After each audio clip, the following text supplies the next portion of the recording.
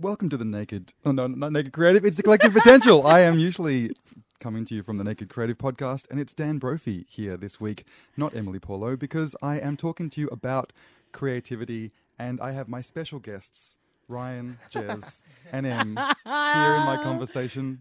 Thanks for tuning in to the Collective Potential podcast. Get ready for realness. I'm real, you're real, we're all here together. It's Collective Potential. Raw to the bone, son. Heart to heart if you don't mind. Welcome, everyone.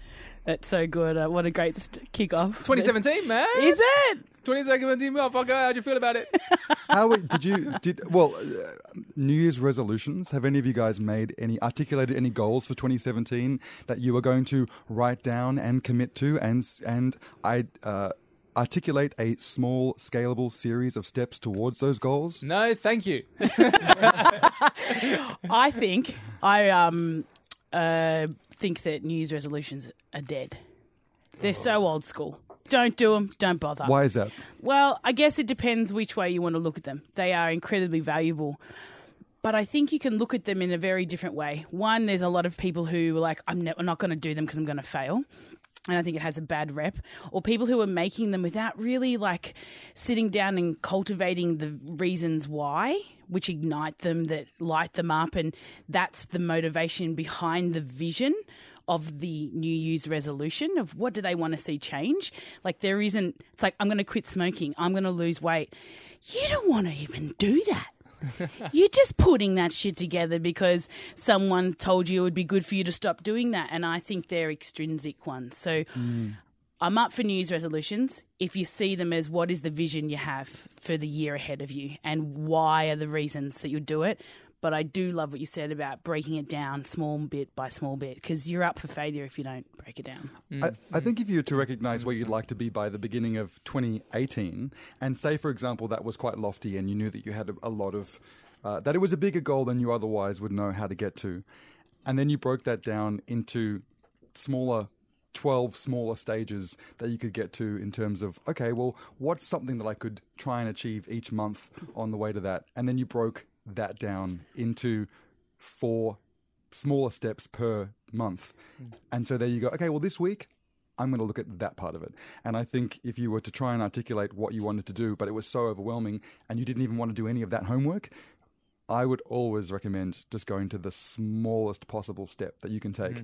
Because even if it took you 2 years to get there, but you were moving in a steady path and not getting frustrated and giving up, small steps would be better than no steps. Can I ask, this is sort of like a beautiful coaching question, but in a way, is there creativity in the way that he's breaking that down for us? There's logic and plan in that. Yeah.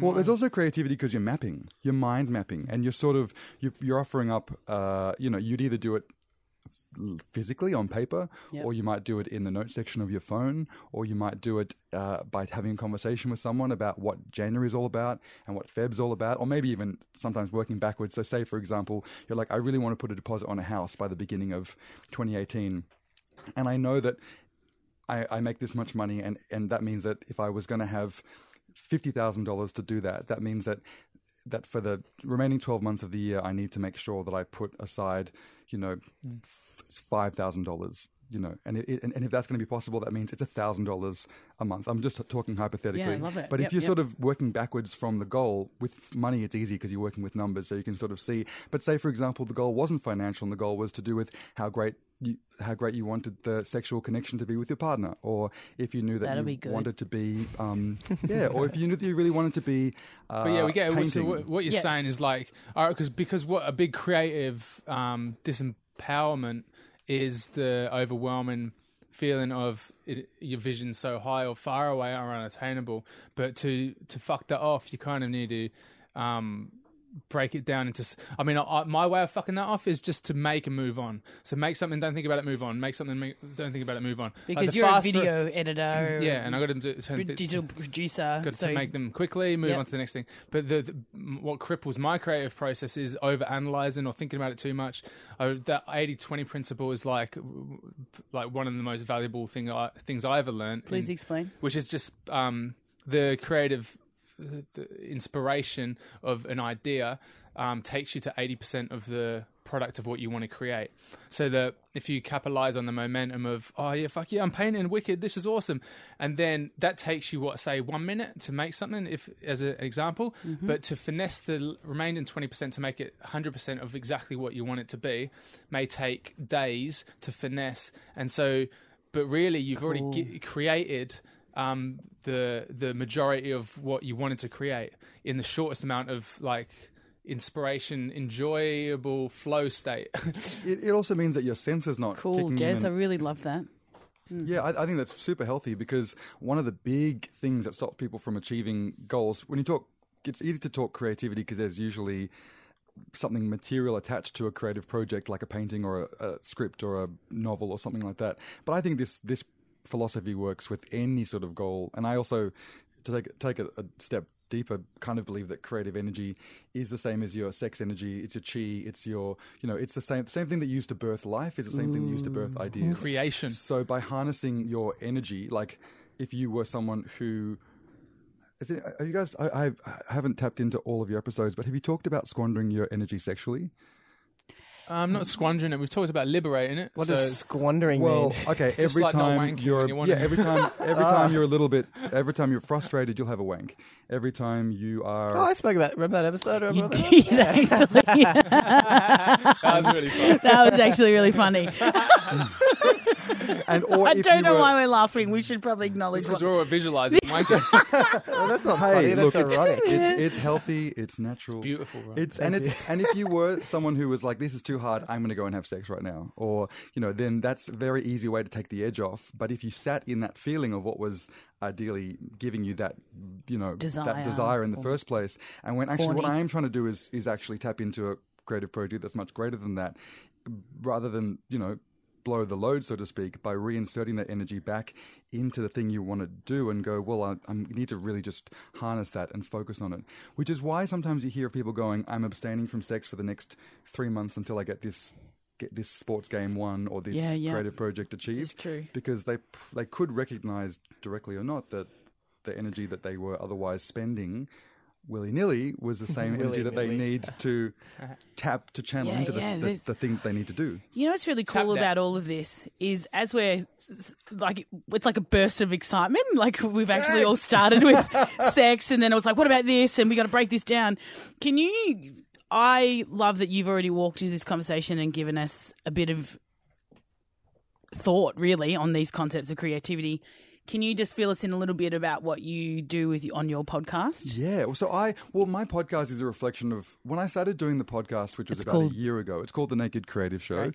I wanted to find a way to celebrate all the amazing creative people that I just get to know on a day-to-day.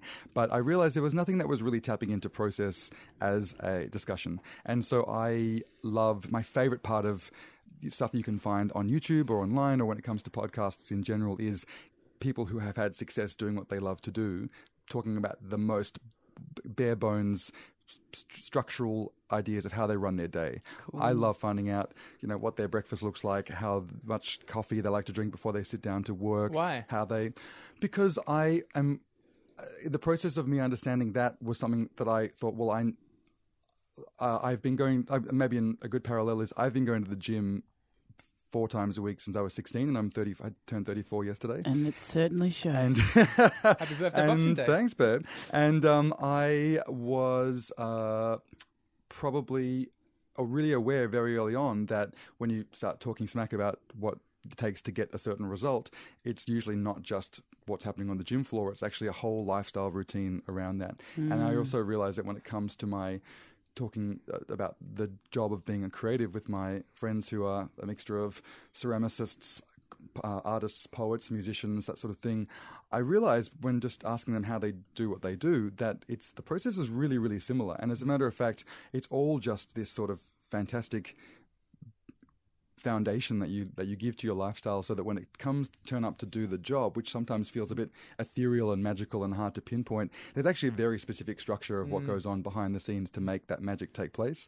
And as someone who sells creativity for a living, because I make content series for brands, and usually it just really amazed me that if you're not a creative person, I think all people are creative, but if you're someone who doesn't think that they're a creative person, then the weird magic of what a creative does is so mysterious that they usually just like throw money at the problem and go, just do your weird creative biz and deliver some stuff for us, will you? What's some like common themes in patterns of different creatives across the board? Like if you had to just say one, like the most standout.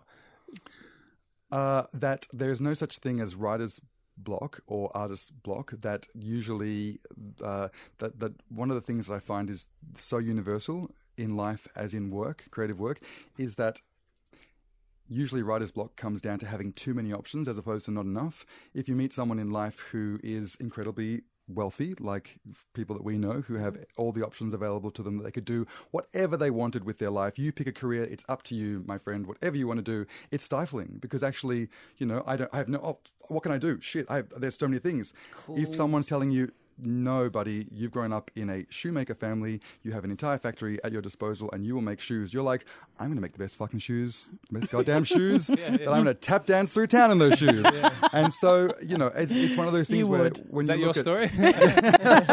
Kinky boots, now on stage. For me, I noticed that it's actually too many options is stifling as opposed to not enough. Yeah. And that's brilliant. Why do you think that is?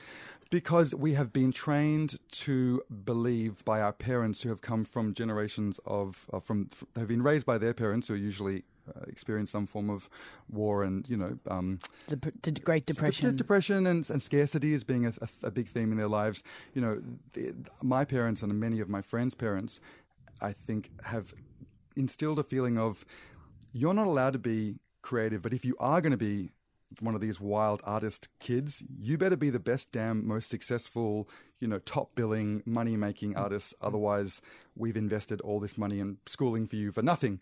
And so there's this innate fear of I can't experiment, I can't play, I can't trial things out because if I'm going to do it, I have to win. I think it's hard because we're not really helped along the course of finding out what we want to do. So like you have to look inside yourself for finding out what do I want to do in my life. So when even if you're middle class and you've got lots of options, it's kind of creativity needs boundaries, right? To create within, you can't create within a vacuum. Or can you? I don't know. I just pulled that out my ass. Maybe you can. But boundaries makes perfect sense. Yeah. I love that. I do, we were talking about before, I do a daily vlog every day for a minute. I never allow myself to speak for more than a minute. I generally try and record every day at midday. Giving me those parameters means I am completely liberated because I don't have to worry about quote unquote getting it wrong. All I have to do is realize when it's midday and speak for a minute. That's awesome. And then I have now amassed probably 300 and something minutes worth of daily vlog, which wouldn't have been possible if I said I'm going to do 300 minutes worth of videoing. Yeah. And why is it on your journey through life? At what point did you realize creativity is an important virtue or an important part of life for you specifically? Like, was there anything you overcame, or is it? It was just the thing that I was totally reassured that if I were to put all my chips on one kind of bet in life, and someone was like, okay, you've got to spend all of your energy in this space, I'd be really happy, because for me it fuels me, and it gives me, it's totally in line with my energy, with Vibrance. my values. When I was a kid, I used to love going into people's bedrooms and getting them to explain to me why they decorated their bedrooms the way they did. I love that. Isn't that well, maybe not to that extent, but I love people's bedrooms. And I used to which is creepy. So Em and I have taken it upon ourselves as adults to see as many bedrooms as possible. I've been in your bedroom. But I used to love it. I used to love, like, what toys do you collect? What posters are on your wall? How do you decorate your drawers or your mantles? In life we have all these amazing mantles, like at the dashboard of our car, or in our kitchen books, top of our fridge. Our fridge is a mantle. I love to see how people put our decorate their mantles. Good question. Yes. Cool. So Em, when have you seen Jez be his most creative? I lived with Jeremy for a little bit. God rest that time. And I was in his bedroom. Not like that, I promise. No, we used to hang out on bed every night. Yeah, we did. It was so much fun. And it kind of happened by chance because I had a spare room, and it was great. But there was this interesting moment. Maybe it was Was it when Jeremy was most What, are you going creative? to do it? Is it radio friendly? Yes, of course it is. It was, he'd come home from work, and Jeremy actually never brought his work home. I never saw you doing work, but there was just this one moment where you had to put together like 1,000 and something images to the radio voices. So you work for Hamish and Andy, with them, I should say, and it was just a recording of their voice. But Jeremy found images to everything that they were saying that matched. Yeah. Does that make sense? Yeah. So it's like a 1 minute clip, and to make the video work, I just grabbed images like a chicken jumped into a shop. Yeah. A chicken, then a shop, then Yeah, whatever. but then he would do things that were quite funny and absurd and a bit off the broken. Or like take the word literally and give you the literal photo and for so that. and we love watching content like that online that you're like, it's great. But it was actually the way that Jeremy's fingers moved, which now sounds weird, because he's an editor. He was moving at lightning speed, and he man. tapped into flow. And I was like, just staring at him in awe of it. That one, it's so creative because I really love filmmakers and I love the artistic process because I can't see that. I don't have the skill to be able to put something like that together. So it was great question, Ryan. But I remember thinking, this man is a creative genius. That's so nice. And what's your... That's just repetition, I think, of doing it for thousands of years. But It is see, that's repetition. it. But what's your equivalent of that? When do you find that you're in flow, where you look at the clock and you're like, oh my God, it's 5 hours ago. Oh man, I know when she does it, when she's facilitating. Facilitating. Workshop. Yeah. And when that's she's running a true. workshop, whenever she runs a workshop, I've said it before, I'll say it again. She says he I always says fucking it to love me. her so much.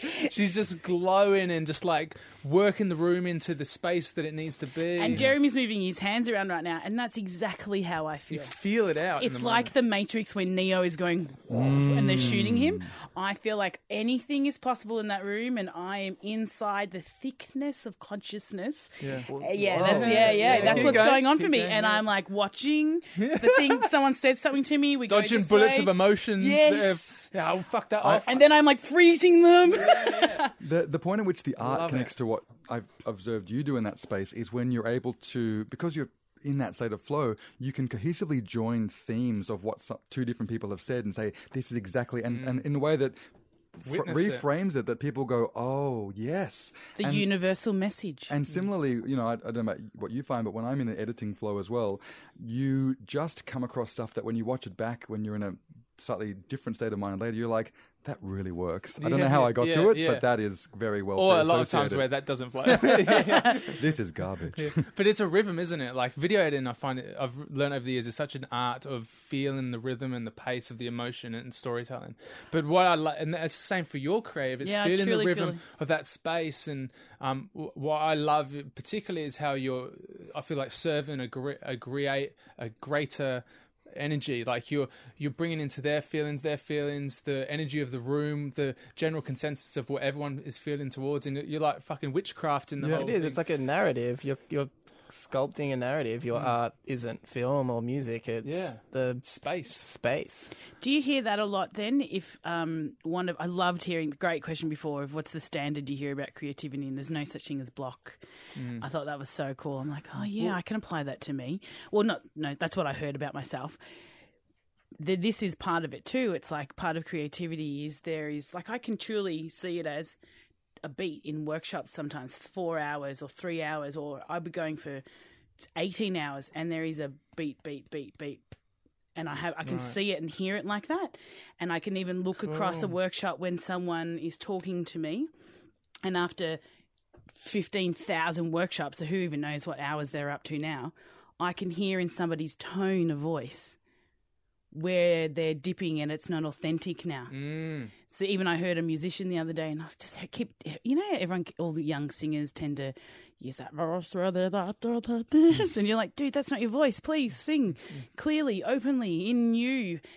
And my sister pulled me up. She goes, oh, no, you just don't like that they're not being authentic. And that's like also a creativity process for me of when I'm in a workshop. If I can feel that we're you not... feel something's off. I've noticed you do it particularly when someone, for example, makes it a bit too much about themselves, or takes the energy flow of the conversation into their own space that's not really serving the greater purpose of the conversation. I noticed you'd be very politely fucking it off. Because I think, and that's really important to do because you're serving the flow. Interesting. What about you, Ryan? Is there any point at which you find yourself, the time disappears and you are in flow? So I was thinking about this just before because in the last... While squandering my chi. Squandering. I really don't like the word squandering. It just sounds like a filthy word a pirate would use. I envision making it rain when I hear someone I'm squandering. going to start using it. Say it like squandering. Squandering your chi. I was thinking before, I used to be I've noticed a shift in me this year. I used to... Last year, you mean? Last Welcome year. to 2017, boy. 2017. I used to write everything down in Evernote, and I'd watch things on YouTube and podcasts because I consume a lot of media. And I'd used to write things down Squandering and do notes. media. And then sort of in the last 4 or 5 months, I've realised I've stopped writing notes because if something's going to resonate with me, it's going to be emotional and I'm going to remember it. And I was thinking about this when you're talking about goals. When I'm most in flow is when I don't set goals, and I've tried and I've just realised they haven't worked for me. And setting more value-based things. So instead of I need to be at this place at this time and do this amount, it's more every action I do to be about this value. Has to align with and then value. it's not an I like exact that. habit, which might be a detriment. What's an example of a value that you feel like you've aligned with? A value that I've aligned with? I think the biggest one for me is mindfulness, but in day-to-day. And it started off when I first started doing it as I need to meditate for 20 minutes, and then there's all the shame if I didn't, but now it's just like I'm not being mindful, be mindful. And it's not a habit per se, because I find things that I consume, it's not like I'm doing it for a reason, I'm just enjoying it. And I realize when there's that enjoyment there, then when I come into something like a podcast, like you call me the brain, it's not because I've sit down and go I need to build this habit, I need to remember 30 minutes worth of content a night. It just comes out, and that's when I flow. It's just That is. Yes, you're doing right. things that I enjoy, and then I think If you enjoy Keep it playful, you do, which I like. I think creativity for me is why it's not playful. I fucking don't. It's stifled. work. Yeah. Fuck work. It should also. I mean, if you can have a. Well, I mean, indeed. It's not work if you're passionate about it. Passion is that's a real trigger word for me at the moment because I actually realised. Oh, look at his back. His spine just went It straight. is because I have a real gripe at the moment with people who are passionate. I'm sorry, I keep laughing at Jez today. It's just very funny. I'm focused. Well, Passion. People. I feel like that tapping into passion is the greatest untapped resource on earth right now. I feel like if more people did work around passion, Yeah, man. and aligned with that, Down with that. then you can actually, because think about it, when you see it all the time when you have a group of creatives banding together for something that they really believe in, and they will work overtime to achieve that goal because they really believe in it. You see it all the time on short films when you see people going, like, we're not even getting paid for this, but we just really believe in the story. Or, on the daily, I am constantly meeting, and I see it a lot with the gay community, because in Sydney I'm getting really frustrated at the moment with a lot of guys who are, you might see my rants on social media. I have. About just, and I've kept my shirt on social media since recognizing this, because because it's so easy to get validation from being shirtless as a handsome gay guy with, a rig. You can actually... Which Ryan is. Which Ryan? Which three out of four people in this room might be. But I'm not a guy. It's just so easy to have people go, oh my God, baby, like you look great. Or, or you're turning them on for a split second. So of course they're going to like the photo. Yeah. And then... I got a semi now and all I can see is your forearms. Stop squandering under the desk. There's no thought put into the idea behind the presentation, because they can get so much gratification from just the simplest, most basic version of themselves. I really... So what you thought you were exasperating shallow frequency from them, or what? Well, yeah, the thing is, I don't know. I grew up feeling like it was okay to be gay, because if I looked around at what gay people were responsible since Michelangelo, I was really proud of what that meant. And I look at Sydney, which is arguably the largest gay community in Australia. You have every homosexual from every small town throughout New South Wales and Queensland making their way to this one place where they can live their free gay lifestyle. And yet, nightlife is pretty much non-existent. There is no creative culture. People look identical. As a matter of fact, I've made an album in my phone full of social photos of people that look like they've been styled for like a country road campaign where everyone's wearing identikit navy blue and white and beige pants. And it's just this whole thing of like, wanting to fit, and the whole gay marriage thing I'm so frustrated with as well. Not because I feel like, the government can do whatever they want. That's not going to change my attitude about how I'm going to live my life and be with my partner. Amen. I think it's important for people in small towns in Queensland to be realizing that this is real and you've got to deal with it. However, when it comes to the real pragmatic ideas of what it is to have gay marriage, so many gay guys just really want to be normal and they want to be ordinary. And there's such a fetishization of being normal. Right. And so therefore, that's interesting. That's a really interesting thing. They actually look at what straight people are looking like and then they go and ape that in the most kind of basic way. And the average straight guy is so much better dressed and more expressive than the gay guys that I meet around Sydney because they don't give a fuck. They're actually they're just doing their thing. And it's a cultural thing. Melbourne's a lot more creatively. Well, yeah, you're allowed. Creative culture. You're allowed to be. And the thing about, Sydney, it's an expensive city to live in. People go there for business. Instantly, it makes them feel like when they're out, they're on show, they're networking, they're kind of hustling as part of their overall career ambitions. In Melbourne, everyone's just down to get loose and party.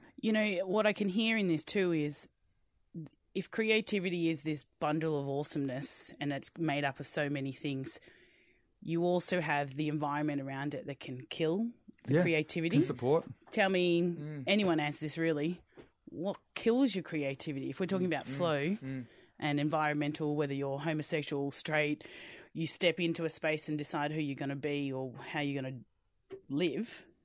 Well, what I liken it to what the Greeks used to term genius, and how we've said before, but like how genius is something that's not of you, it's something you channel. So therefore, not letting your ego attach itself to it. I find that truth is good to keep creative killers at bay, because it's like I go to that energy, or it's not about me.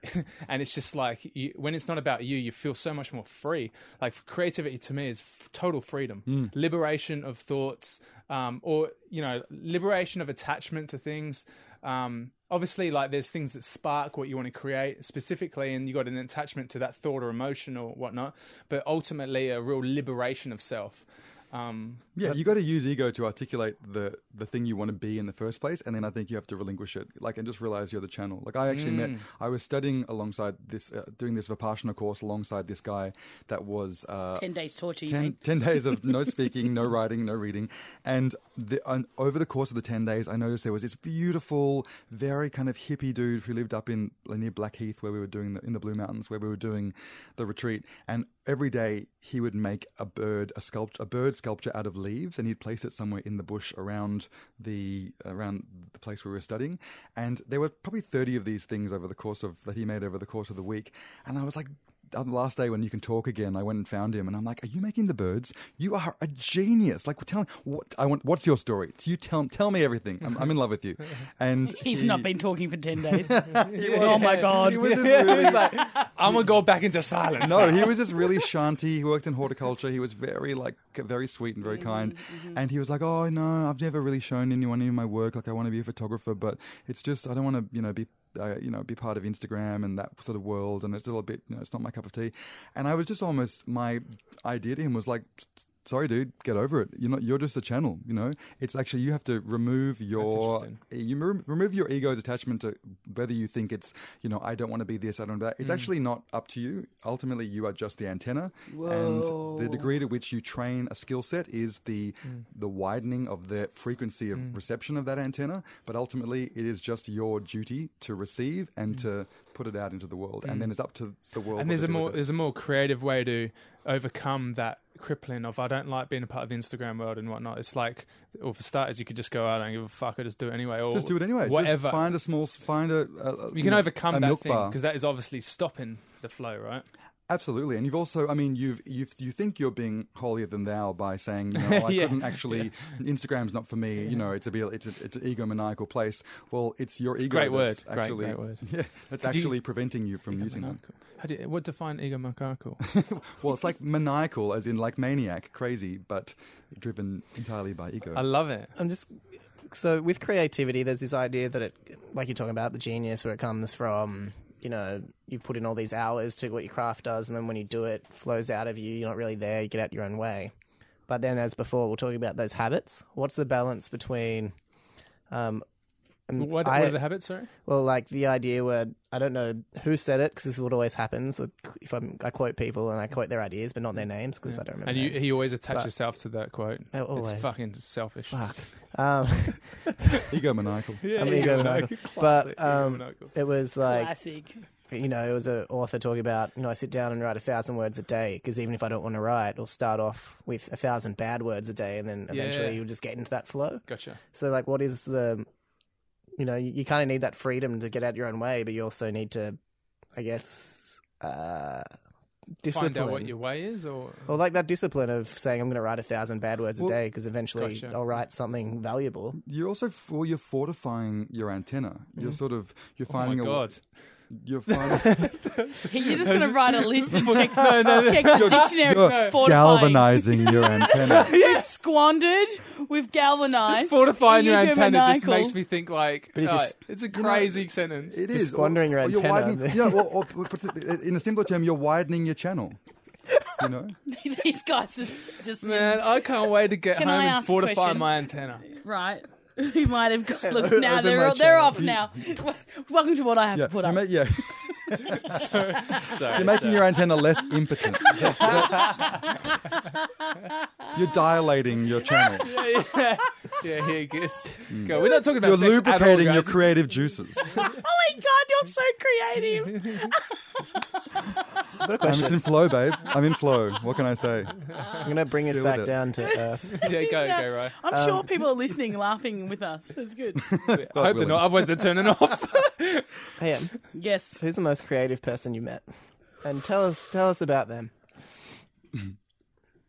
My first person that comes to mind was when Jeremy and I met Russell Brand. I thought he was famous-wise the most creative human I've ever seen and read. And I've read all of his books. I love my bookie wook. But when we got there, and his ability to articulate the statements and the state of the world in the most creative, visually amazing, I was just like, this guy is awesome. Do you know what that reminds me of? Is the fact that sorry, have I No, she's just still feeling You're the still punctuation. feeling Russell? I was still feeling Russell. Correct, Jeremy? Wasn't No, yeah, absolutely. Like his ability to be in, like, you meet comedians that are really creative in their life with you, and then you meet comedians that are introvert creatives. So they're two introverts, extroverts, creatives. But he's one that's like lives the creativity, and his comedy is in his life. He's so mindful and so aware of. Like he's like a fucking alien. Do you think there's any correlation between the well-documented self-destructive tendencies of someone like a Russell Brand with a creative output? 100%. What do you think that is? Have you ever listened to Joe Rogan? No. So Joe Rogan's a comedian from America. He's awesome. Really good podcast. But he talks about how most comedians he knows had fucked up childhoods. And he was saying that he was wondering whether it's because they realize that they can get attention where they're funny, and then that becomes a part of their identity, and then... / have to deal with it through humour, right? Yeah, exactly. So I definitely think there's like it's kind of how we deal with things. I think comedy and creativity is creatively laughing at our own situation. And I think real comedy is always self-deprecating in a way. Even if it's not yourself, it's deprecating in things we felt. There's no better therapy than having a good old laugh about yourself, isn't it? Also, my most creative... Oh, well, let me put it this way. My most self-destructive friends are, I believe, are also the most creative, because one of my heroes is Julia Cameron, who wrote The Artist's Way. I've read everything she's written. I just think that's my Bible. And one of the things she asks is, what do you think the opposite of creativity is? And I would have thought it was boredom, maybe, because when I'm not one, I'm the other.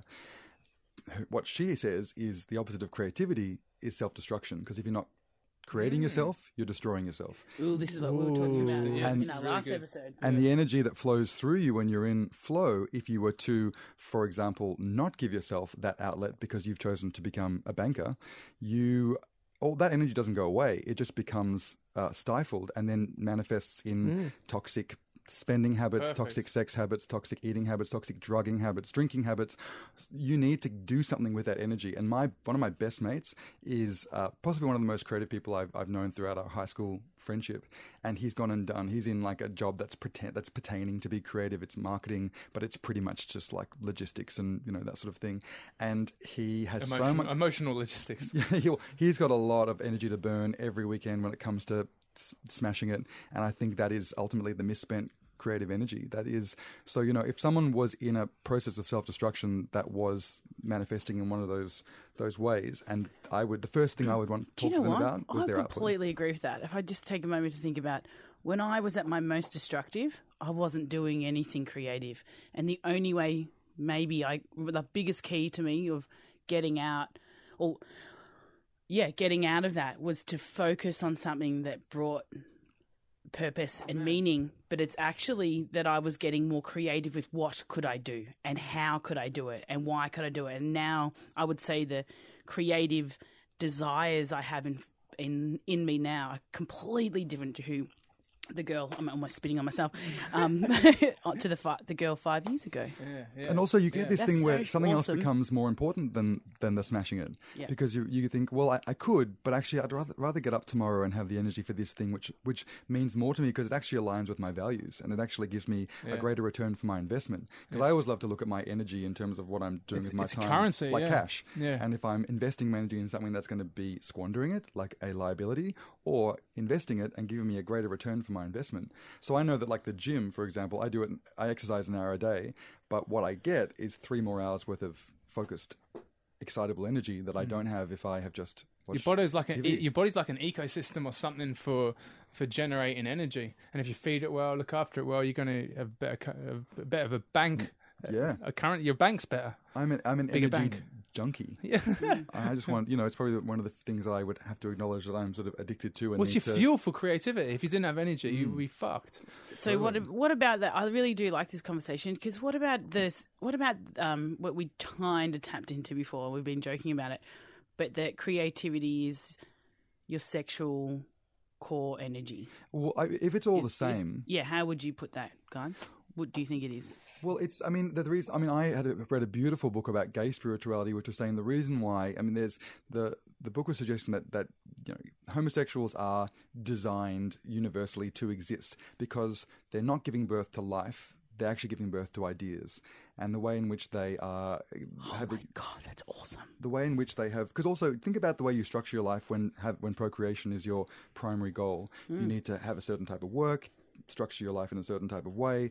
You dedicate a lot of energy to the raising of your a family, children. Yeah. If you remove that from the equation and you have these sort of when your primary goal is ultimately in the creation of ideas, which and that ties back with what I was saying with my frustration with Sydney is I look around and I'm like, we have a gift. We have a gift that is ultimately to be the leaders of the ideas and thought leaders of the world, and yet we're wasting our time fucking taking naked selfies and waiting for people to approve of us because we never got enough approval in high school or from our parents. But it's just sad and desperate, and we just need to kind of go, look, my heart is broken. I need people to tell me that I'm beautiful. I recognize that. And from that point, I'm going to move to the next thing, which is taking that and transmutating it into something that is more than just make me feel good about myself. Oh, it's beautiful. To be more, Amen. you could universally say that about anyone that's single, though. Really, couldn't you? If like in terms of where you put your energy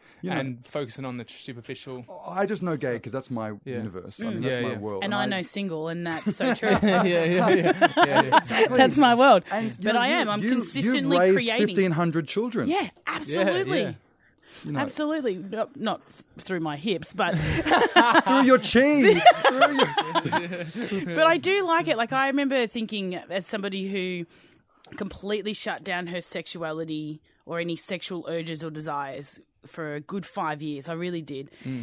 And then when I started, I was like, this is unhealthy. This is not going. And I'm just, the world around you tells you that it isn't, right? Everyone's having sex. Why aren't you having sex?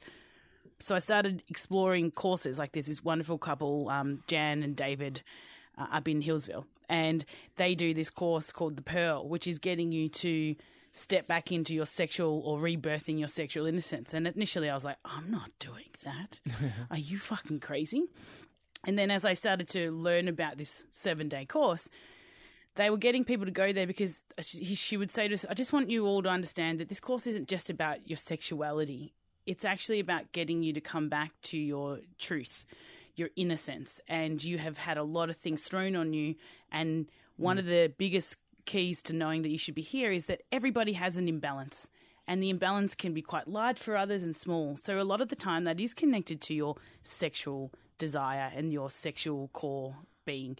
And I'd never even thought of this as a separate entity and that I could tap into it or use it. I just didn't grow up that way.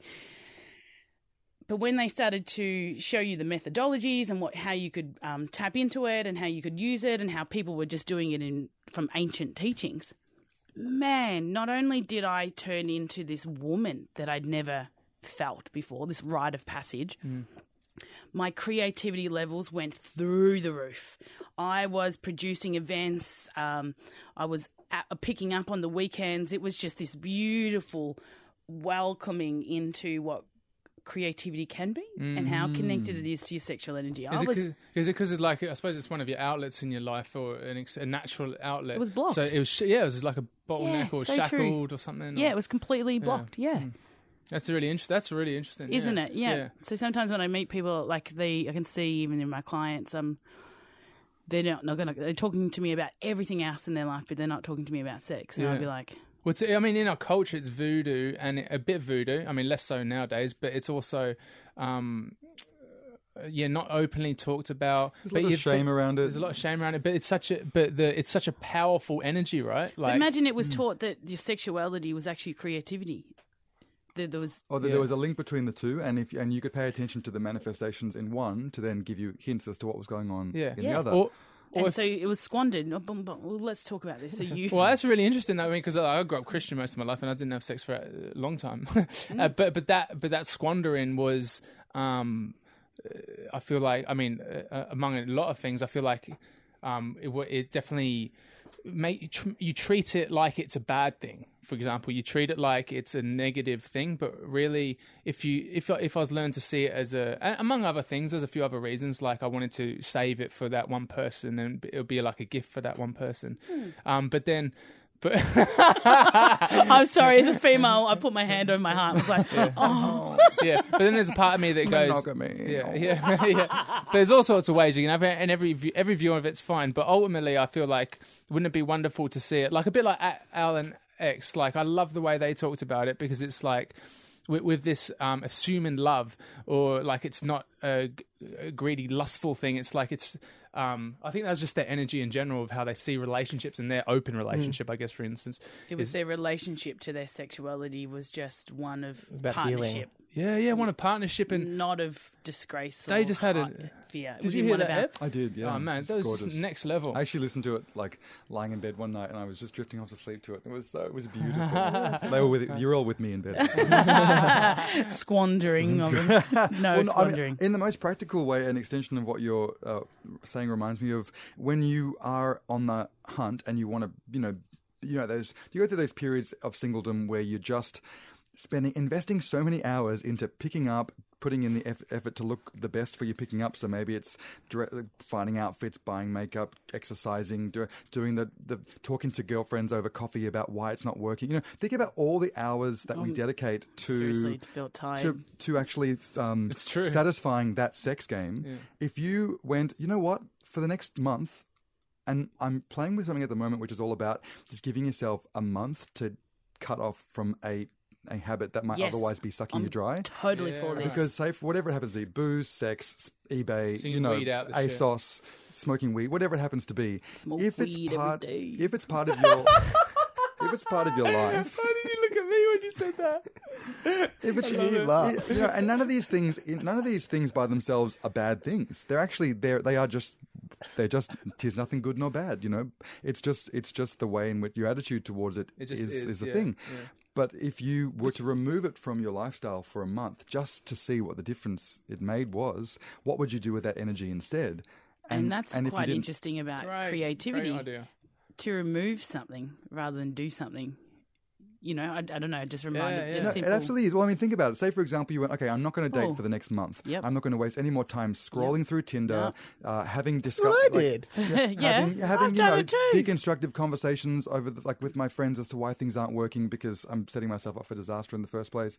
All these sort of things, and then you go, okay, but with that time, every time I would otherwise invest in that thing, instead I'm going to scrapbook or Invest in being a better person. I'm going to meditate, or I'm going to do a yoga class, or I'm going to do a pottery class, or whatever it happened to be. And that to me is the. Why did you look at Ryan when you said pottery? Like he looks like a pottery. I'd like to do pottery. I was about to Might say, do pottery. yeah, I was about to say, something. Actually, my most successful ceramicist friends are early 20s males. You're just like, you keep looking around and being like, reading people's eyes. Why are you looking at them when you say that? But it's reading this shit. it's the putting the money into the thing that's going to give you the return on the investment. And do you know the yeah, tantrics call this resonance? So if you have, I will call it addiction, but it is a focus on something that isn't necessarily going to be of service to you, right? It's out of alignment. And example, I won't give you an example, more the definition that you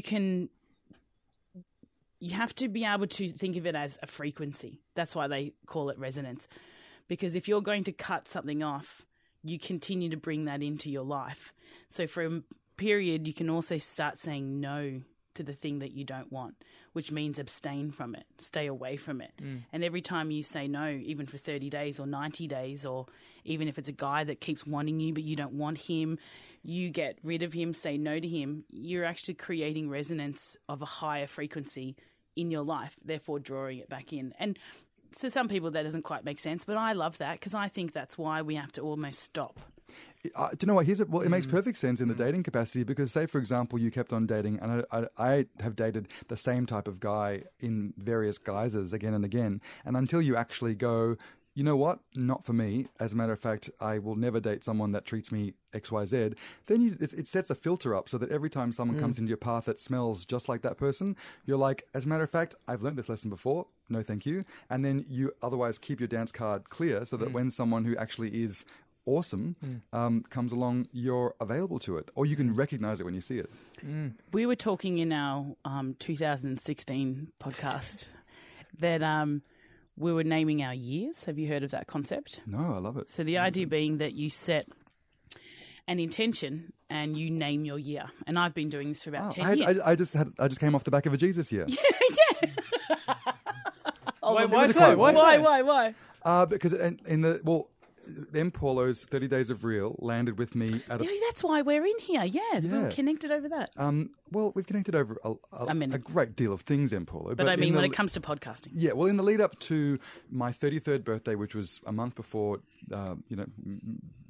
towards the end of last year, you started doing 30 Days of Real, and I just went, I could do that too. If I started 30 days, when would it be? And it turned out it would land exactly on my 33rd birthday. And I thought, what a great thing to do for myself in the lead up to my birthday. And there's that gag, people go, oh, 33, your Jesus year, what's it going to be for you? And I was really unhappy with where I was in my life, what I was achieving, what I was investing my energy in. I didn't like that I was doing a job that was really detached from my values or what I wanted to be doing with my life. And I went, okay, if I was ever going to ask to bring in all of my greatest awareness and ability that I can channel into a career that I really believe in, that's totally in line with my values, 33 is it. And over the course of the year, at the beginning of the year, I saw a really amazing career coach who weirdly I'd met at Rainbow Serpent when he taught me a Kundalini tantric Kundalini yoga class, and then found out he was this is at Heath Myers, and found out he was a business coach as well. And I was like, cool, if ever I was going to do a business coaching, it'd be with someone that is a sound healer and tantric Kundalini yoga teacher as well. He looks like Heath Ledger to me. Oh, no. No, different guy. Okay. I think With the same name. say same first name. So anyway, the goals I articulated with this guy at the beginning of last year have magically Yeah. come to fruition And that's where over the course of the year. naming your year, no matter, these guys are in such a gig. There's a guy at Rainbow I met there last year that looked like Heath Ledger. He could. He and probably I could, swear you know. down, I mean- man. He looks like Heath Ledger. I mean, this look in a I police think you're in a, tapping back into you. in a police lineup. Personal coach Heath Myers could be confused for Heath Ledger. So Nah, man, you're you not guys know wrong. him. You guys know him. He looks like Heath Ledger. So just Stop it. how do you know him? No He's a idea. rainbow. I've- He's a handsome dude that looks like Heath Ledger. I don't know who that is. Okay, sorry to completely deviate. Keep going. Well, no. So that was so Jesus year for me meant, and I just gave a label to. Okay, this is a year that I want to really land Yes. in my truth and align my values and what I'm committing my energy to with my career. And this is why you call it, that's why it's just a phrase. It's like name your year. Because there is a big backstory behind it. There is an intention and there are processes you put in place to grow or learn from it. And that name, that word, like a trigger word. It's like a totem. Yeah. It just means, that's So what I'm aligning my energy Jeremy's, to. yours was Evolution. evolution. Mine was fearful, playful, creating. Oh yeah, it's a good Fearless, so- fearless, not fearful. That's the opposite. Terrified, creative. It's so scary, but I'm fine with it. What happened over New Year's that made you change to that? I think fearful And- creating works. Makes sense. And mine was the year of mastery. Great. And I think even when we started at the start of the session, it was the start of this podcast, that we were talking about breaking that down, about what's this end goal that you have and the small bite-sized pieces it takes. But I really like our whole conversation that we're having right now of, if you're starting to place the year ahead of you, you've got to break it down in the most creative way possible, because you can't achieve what it is that you want without putting some. I also want to find a new word that I use creative, that word all the time, because there would be a German word for it, I'm sure. But like the word creative, I feel like it scares people off because they kind of go, I'm not a creative person, therefore what you're saying has no bearing on my life whatsoever. But I want to find the X factor word that ultimately sits alongside creativity or creating, that is in the same, means the same thing, but doesn't scare people off if they don't identify as being a creative person, even though I would say every single human being is. Or you could just tell them, don't get scared off. Yeah. Well, you can, but also, people need to join you on their own terms. Yeah, you're right. That's the problem with the world. Can I make an observation? Yeah. I was thinking before when we were talking about creativity being about sexual energy, I was getting a bit weird because I was thinking about the fact that I think creativity has to do about being like a child Yes. and being like, that's why I said playful, because I think it's going back to, Yeah. because if you see kids, they're spontaneous. They don't think I'm going to do that and get this result. They just do it and it's fun. And look at Jez in this podcast. Yeah. It's like a little kid. Interesting enough that sexuality, creativity, and playfulness, there is such joy in it. Yeah, but also you've raised an interesting point. People have lots of blocks just because of where we're at in our development around the notion of like you can't assimilate a childhood idea with a sex energy idea, but yet There's sexual innocence. Well, but also there's like your sex should be playful, your sex should be adventurous, your sex should be I think slutty's gotten confused with Where are you taking this? Go on. no, please. Go on. that slutty is actually playful. So when Yeah, someone yeah. says you're being very slutty as a female, I'm like, actually, that's your playfulness inside you. There's an archetype that gets labelled quite harshly. Yeah, fair enough. It can also just be slutty though too. No, I'm kidding. No, boys can be slutty too. But they can also be playful. Well, That's yeah, nice. That's nice. That's innocent. You're making something that feels a bit like stigmatized innocent again. Is that what you mean? I do. I'm owning what you're saying in that I think that we're being very playful this podcast. There's been lots of laughter, so much joy in the process of talking about creativity. I actually don't think Yeah. we've had so much fun in one. But before. but I mean, isn't that it? I don't know if someone can can tap into that passion discussion around creativity and it not be a joyful Yeah, man. thing. Yeah. And why not tap? I mean, even if I was doing a job that was incredibly serious, I would always wanted to bring a sense of play and passion Fun. and joy to it. I love it, man. I love it. I love the energy you brought from the start. Play. Yeah, Well, even tickle. there was something I was thinking about. A little bit of tickling as Tickle. well. Yeah, exactly. We've just been tickling each other on the table. We have That's what the giggling is. I think that might be Convivial. around. We're going to leave now to tickle each other under the table. I've been tickling right for a minute now. I've been squandering. I don't know about you guys. Don't squander. Don't squander my Tickling is creative okay. energy. Widening the channel is encouraged. Hey, Dan Brophy, it says a lot of, like, you are the Naked Creative. It's a great podcast. Everyone look it up. I've listened to quite a few of them. And I love that we've grown together doing this, totally. all of us. And I just want you to know that just says a lot about you. And I hope a lot of people who are listening to this also find this helpful. You emanate joy. Yeah. And it's very fun when you're talking to you. And it makes so much sense that your value internally, intrinsically, is creativity. Because your outward, external, even the way I see you on Facebook or on social media, it's always fun. Well, I hope so. I mean, but also I think within that, if it's expressive and you tapped into passion, I love that it has the freedom for the flame to get coloured in different ways. You know, you saw me before when I was talking about my frustrations with the gay community. I could have started crying and screaming about it, but the flame is as hot and burns as bright. In the joy and in the, but it just, I think when you're turned on, it can just go in either way. I think that was my intention, to be. That's to all. be You're turned beautiful, man. You're fucking beautiful energy, man. Yeah, That's even awesome. when you are. Why are we Any gays out there, you need to get onto a good outfit. You need to step up you your need to game. get onto Dan Brophy. Find him on Instagram. He will inspire you endlessly. Just express. That's what I would love to encourage people to do.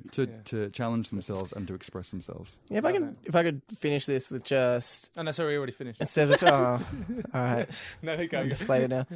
I think that value there of expression, like that's something you should go into 2017 thinking about. That I want to express myself every day with everyone I'm with, like a truthful expression of me instead of I want to be able to do 60 push-ups and 100 chin-ups and look like Dan Brophy. Look, if anyone is listening to this and wants one thing to anchor their tugboat to in 2017. How cute was that? There's been so much sex. But that's not even a thing. Yes. Okay, To anchor your dinghy to the. Your tugboats are meant to pull shit, aren't they? Pardon? No, tugboat. Your teeny tiny tugboat's gonna, you're gonna anchor it to something so as to give you some sense of, some sense of I'm belonging. with you. You belong This is in? just, again, we are bursting with laughter today. It's fantastic. Yeah, no, so anything you want to anchor yourself to. Anchor yourself to the idea that if you are dissatisfied with your eating, spending, fucking dating, if you're hitting some sort of wall, then give it up for a month and see what happens. It's so easy. I mean, that could be a New Year's resolution. I'm going to find the one thing that I think could be holding me back, and I'm just going to ditch it. Great for a month. learning. Yeah, don't do anything. Taking it way too far. Just stop everything. Do you know what? What a great conversation. Thank you for joining us, Dan Brophy. Go to danbrophy.net/Dan Brophy. Wicked awesome. /tugboat. I don't know what to get discounts. Squander. Hashtag. No, where can we actually find you? Well, the Naked Creative Show is its own website. That's the podcast. And also you can search in iTunes The Naked Creative Show and you'll see one with M. Paulo. And danbrophy.com is about to launch, very soon. Probably by the time this podcast goes to air. You're very Awesome. creative. Well done, Dan. Thank you, my creative friends. Get out there. Procreate. Widen your channel. Anchor your tugboat. Stop squandering. Stop squandering itchy. Yeah.